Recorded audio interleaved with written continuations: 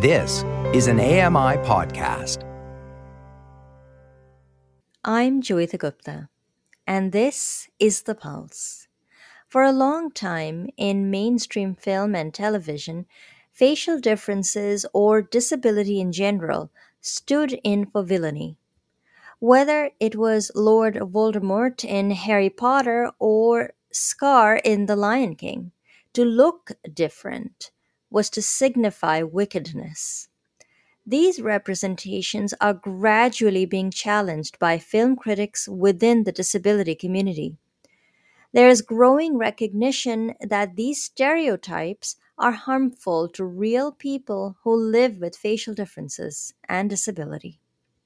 Moreover, filmmakers need to face the facts when it comes to how disability and difference are represented on screen.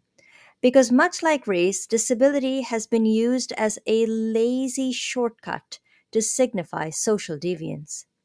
Only then, once we transcend these stereotypes, can stories be creatively reimagined and redeployed.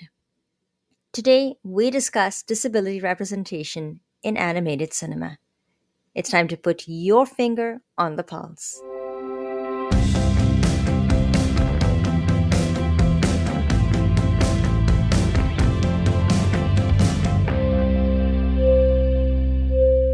Well, hello and welcome to The Pulse on AMI Audio. I'm Joeita Gupta and my guest today is Jessica Gibson. Jessica Gibson is a third year PhD researcher at the Center for Research on Education and Social Justice in the Department of Education at the University of York in England. Her research analysis looks at the representation of disability in Disney animated films. And she joins us, of course, from York today. Hello and welcome to the program. Thanks for talking to us today. Hi, thanks for having me. I read a wonderful article that you wrote for the conversation. It's where I get a lot of my guests on the program. And you talked about the fact that we needed to look into the representation of facial differences in the villains in the James Bond films. Tell me a little bit about that article and how prevalent facial differences were in the James Bond films and how those facial differences were being used. Yeah, it's really interesting because when you look more closely at James Bond films in particular, you see that every villain has some sort of facial difference, whereas the hero doesn't. And that's been used not just in James Bond films, but more generally in literature and film. And it's so ingrained in our culture that we just don't really recognize it unless we think about it and stop and actually critically look at these representations. So when I was doing my research and looking at what other people have said about film and about literature, it came across me that James Bond does it so often. And then obviously the film has recently came out, No Time to Die. And within that film, they have three villains that all have some sort of disfigurement, and that is used to signify how evil they are and to show that they're wicked. Whereas James Bond himself is able-bodied, has no disfigurement, even though he's doing all of these fight scenes. If they are disfigured in some way, the hero, they always overcome it or are fixed to show that normalcy is then brought back into picture. So I thought it was really interesting. It is very interesting. What got you thinking about it? Did your analysis begin with James Bond, or was it something even further back, going back to your childhood, that got you thinking about this issue? I think it's more about what I've been reading in my studies. So looking at it through disability studies, a lot of people have spoke about it in terms of using disability studies to look at film, and they've pointed out throughout the history of film and then also going back to literature and fairy tales that this has always been something that they've done. And so when I've looked more into it, it's there. It's just not many people are actually critically analysing it. I read the very famous essay by the late Bell Hooks about the oppositional gaze. Do you think that people with disabilities, when we go to the cinema, have developed that kind of a critical spectatorship when it comes to viewing James Bond and thinking about the representation of disability in James Bond or any of those Disney films that we talked about. After all, even as people with disabilities, we do go to the cinema and we provide our patronage. So how developed is our critical thinking, in terms of the disability community when it comes to considering the representations or the faulty representations of disability in cinema? Yeah, I think it's a difficult one because, like I've said, it's so ingrained in our culture in the way that a lot of people don't recognize it, or they recognize it in a way that they just expect that to be how they're presented, how disability is represented. So in terms of like villainy, they just expect that the villain looks that way because they're evil, and that's just what they expect. And so they don't think about it in any other way, or that's just because that's what they're expecting to see. And that's the same with Disney in terms of what I've looked at, and like Captain Hook and Scar, like they're even named after their own disability. Mm-hmm. And that's just expected and just overlooked because of that. I was talking in my opening monologue about Voldemort and Harry Potter, and many of us have now read the books and seen the films.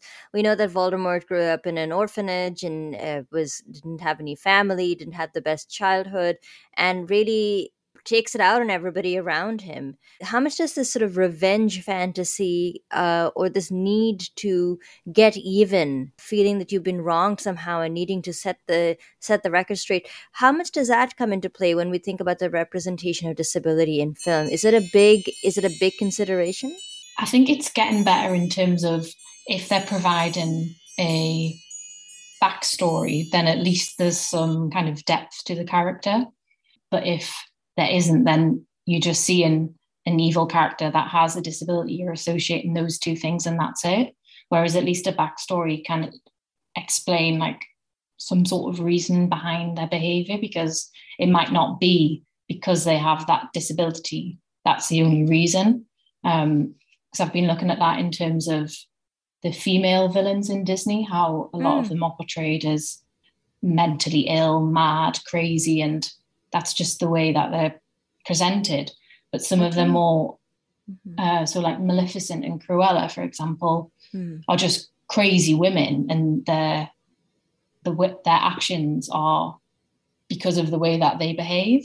But then Disney have released the live action remix of those films, and the way that they're addressing it is giving them more of a backstory to kind of show the upbringing and linking it more to mental health, which I think is a step in the right direction in terms of showing not just a, in quotations, crazy woman, but at least showing some backstory to why someone might behave in this way. That's such an interesting point. Do you think there's a difference in the ways in which, apart from the use of facial disfigurement and the use of disability as a trope, do you think there is a difference between the ways in which men and women are treated differently when they're cast as an antagonist in a film or television series? Yeah, I think from my research in Disney, obviously it's more animated portrayals, but there seems to be a difference in terms of males have like physical impairments, physical disfigurements, missing limbs, for example, whereas women are more characterized by their appearance and their mental state. So showing kind of signs of madness and showing an expectation for the way they look, whereas the men have more physical differences, which I think is also very interesting. Who is generally more critical of this portrayal of disability and this correlation between disability and villainy? Is it that the majority of the criticism is coming from within the disability community, or have filmmakers and film critics in the mainstream woken up to this reality? No, I don't think many people have woken up to it, which is why it's important to like explain it more in this kind of realm, because it gets overlooked so much. There's so much in the disability community and disability studies that are kind of given a voice to it. One thing I found when I was writing this article, like a charity called Changing Faces, who did a campaign called I'm Not Your Villain to show that people with visible differences on screen can be other than the villain. And from that, the BFI, which is the British Film Institute, said that they wouldn't cast any more representations that featured someone with a facial difference as the villain in their films. So that obviously is a step in the right direction, which is good, but there still needs to be a lot to change. So if there's this movement being made towards adjusting what expectations one might have of an on-screen representation of a villain, do you come up against the argument, because I often hear this when we talk about sports, where people don't want to engage with the political issues. They just want to be entertained. It's a Disney film. It's not the end of the world. I wonder if, what response you would have for someone who said that from their point of view, it doesn't matter whether a villain has a facial difference or is it disfigured in any way, because at the end of the day, it's just entertainment, and they're just going in there to switch off from reality, and they don't want to think through while they're enjoying their movie or watching a TV show about the implications of what they're seeing on screen. What would you say to someone like that? Yeah, I've heard this a lot, and I think even if they don't think that it's having an impact, it does, because especially something like this that is continuously used as a trope throughout film and literature, that's ingrained. So without them even realizing, they expect to see disability in that way because that's what they've seen throughout history. Yeah, so it's difficult to then change their mind. Do you think that an animated film can be a good place to start those conversations? I have a friend who had a young daughter, and she really tried to have some conversations with varying degrees of success about the Disney princess and how not all women need to aspire to be a Disney princess. Do you think that film then opens up spaces to have conversations about meaningful representation of disability, or even to challenge people on their preconceptions of disability? Are there things that we can achieve with an animated film that we maybe can't achieve at an academic conference? Yeah, definitely. And especially with the Disney films, because it's like majority of kids watching them. So you can open up that conversation when they're younger, and when they're what they're seeing on screen, you can have that discussion before there's any kind of ideas set in stone in their mind. So you can have those conversations straight away. And with Disney and Disney Plus, for example, all of the films are available. So you can watch Snow White and all the older films as well as the more current ones, and have that conversation on why these representations might be outdated, or why this princess looks this way, for example. And I think that's really useful, because you're having that conversation with your children, you can have it with your friends and your family and open up that conversation. So what about you then? I mean, these Disney films are so much a part of our culture and our zeitgeist. I think we've all grown up watching them. Was there a moment of reckoning that you had to grapple with when you did all this reading for your course, and you realized that some of these representations weren't quite as innocent as they seem at first glance? What was that journey like for you?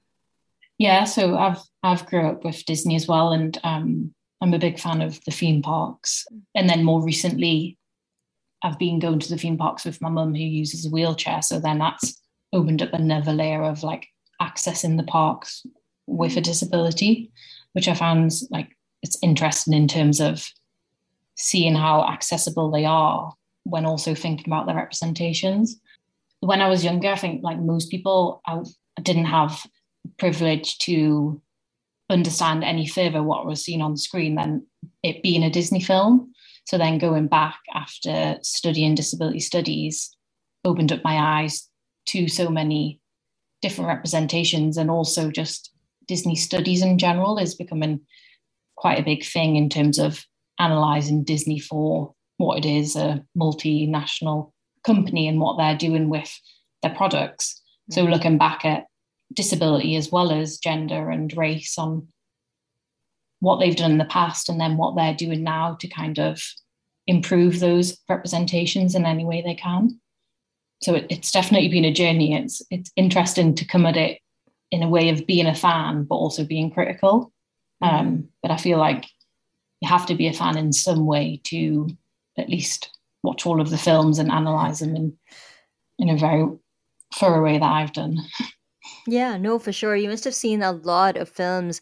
So, have you noticed any patterns then? I mean, apart from what you've described, which is the equating of facial disfigurement with villainy, are there other tropes or other patterns that you've noticed in these Disney films that have made you reevaluate them from a disability perspective?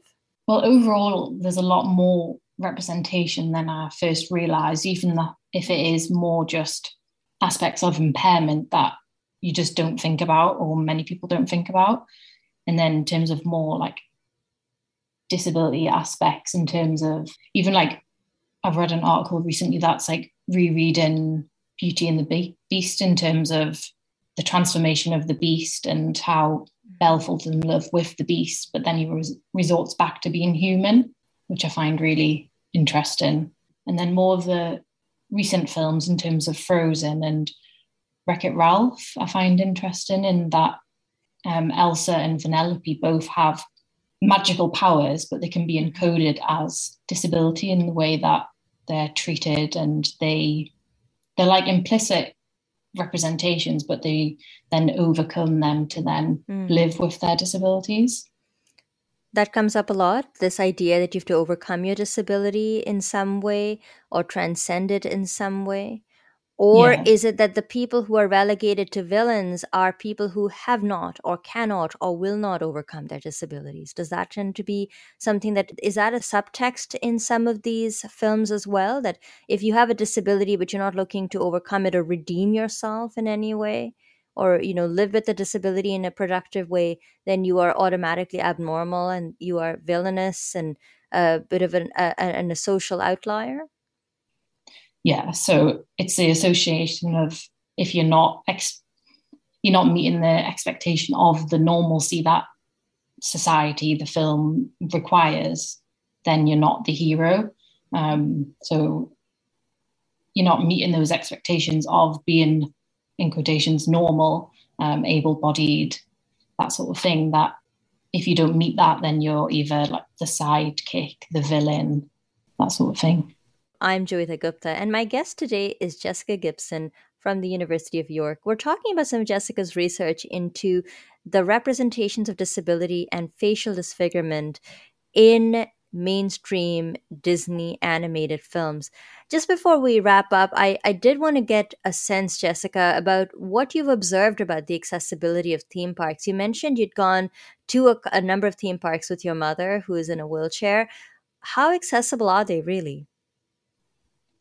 Surprisingly, I find Disney really accessible, and going without a wheelchair, without access needs to begin with when I was younger, just wouldn't think of it. But then when I went using a wheelchair with my mum, we realised how accessible it was and how much they do to provide not just wheelchair users, but also quite a wide range of impairments.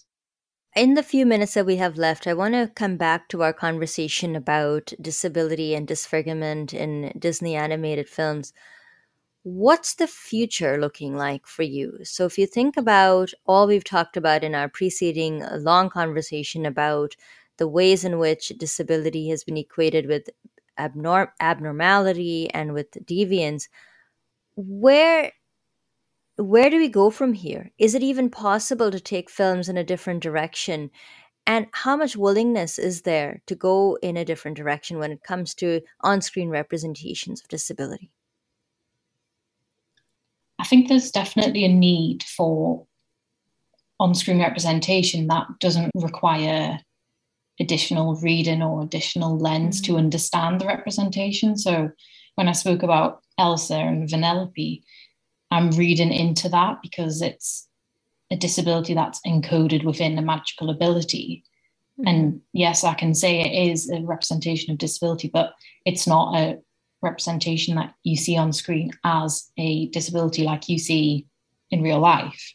Mm-hmm. And I know these are Disney films, so you have to take it with a pinch of salt, but a bit more progressive would be good, because we're seeing it with the way that the princesses are changing, for example, in terms of race and ethnicity is becoming a lot more inclusive. Mm-hmm. So I think it's definitely possible, and it would be great to see a character, particularly a princess, because they're one of the most popular, with a disability that is just existing as a disability. It's not requiring that breeding or used for a purpose other than being part of who they are. Well, Jessica, how much of this comes down to a desire for normalcy for people and for that escapism that I talked about earlier? Do you think that we can continue to fulfill those escapist fantasies that we often associated with film, while also making sure that our representations are realistic and progressive? Yeah, I think we can. I think including disability isn't taken away from the escapism, the fantasy that we enjoy when we watch films. It's just making sure that certain representations are correct or realistic, or at least not completely different to how they should be in terms of disability, because that's always the case, that it's either completely different or not existing. But many people in the disability community just want it to be there. It doesn't need to be anything else. And so just to be there won't take away from the cinematic experience. Well, Jessica, thank you very much for talking to us today. It was a really enlightening conversation, and it was great to have you on the program. Thank you very much. Jessica Gibson is a third-year PhD researcher at the Center for Research on Education and Social Justice at the Department of Education at the University of York. Her research analysis looks at the representation of disability and facial difference in Disney animated films. That's all the time we have for today's show, but I hope you'll check out our podcast on all available podcast platforms. Our technical producer is Nasreen Abdul-Majid, and Andy Frank is the manager for AMI Audio. Thanks for listening, and have a wonderful rest of your day.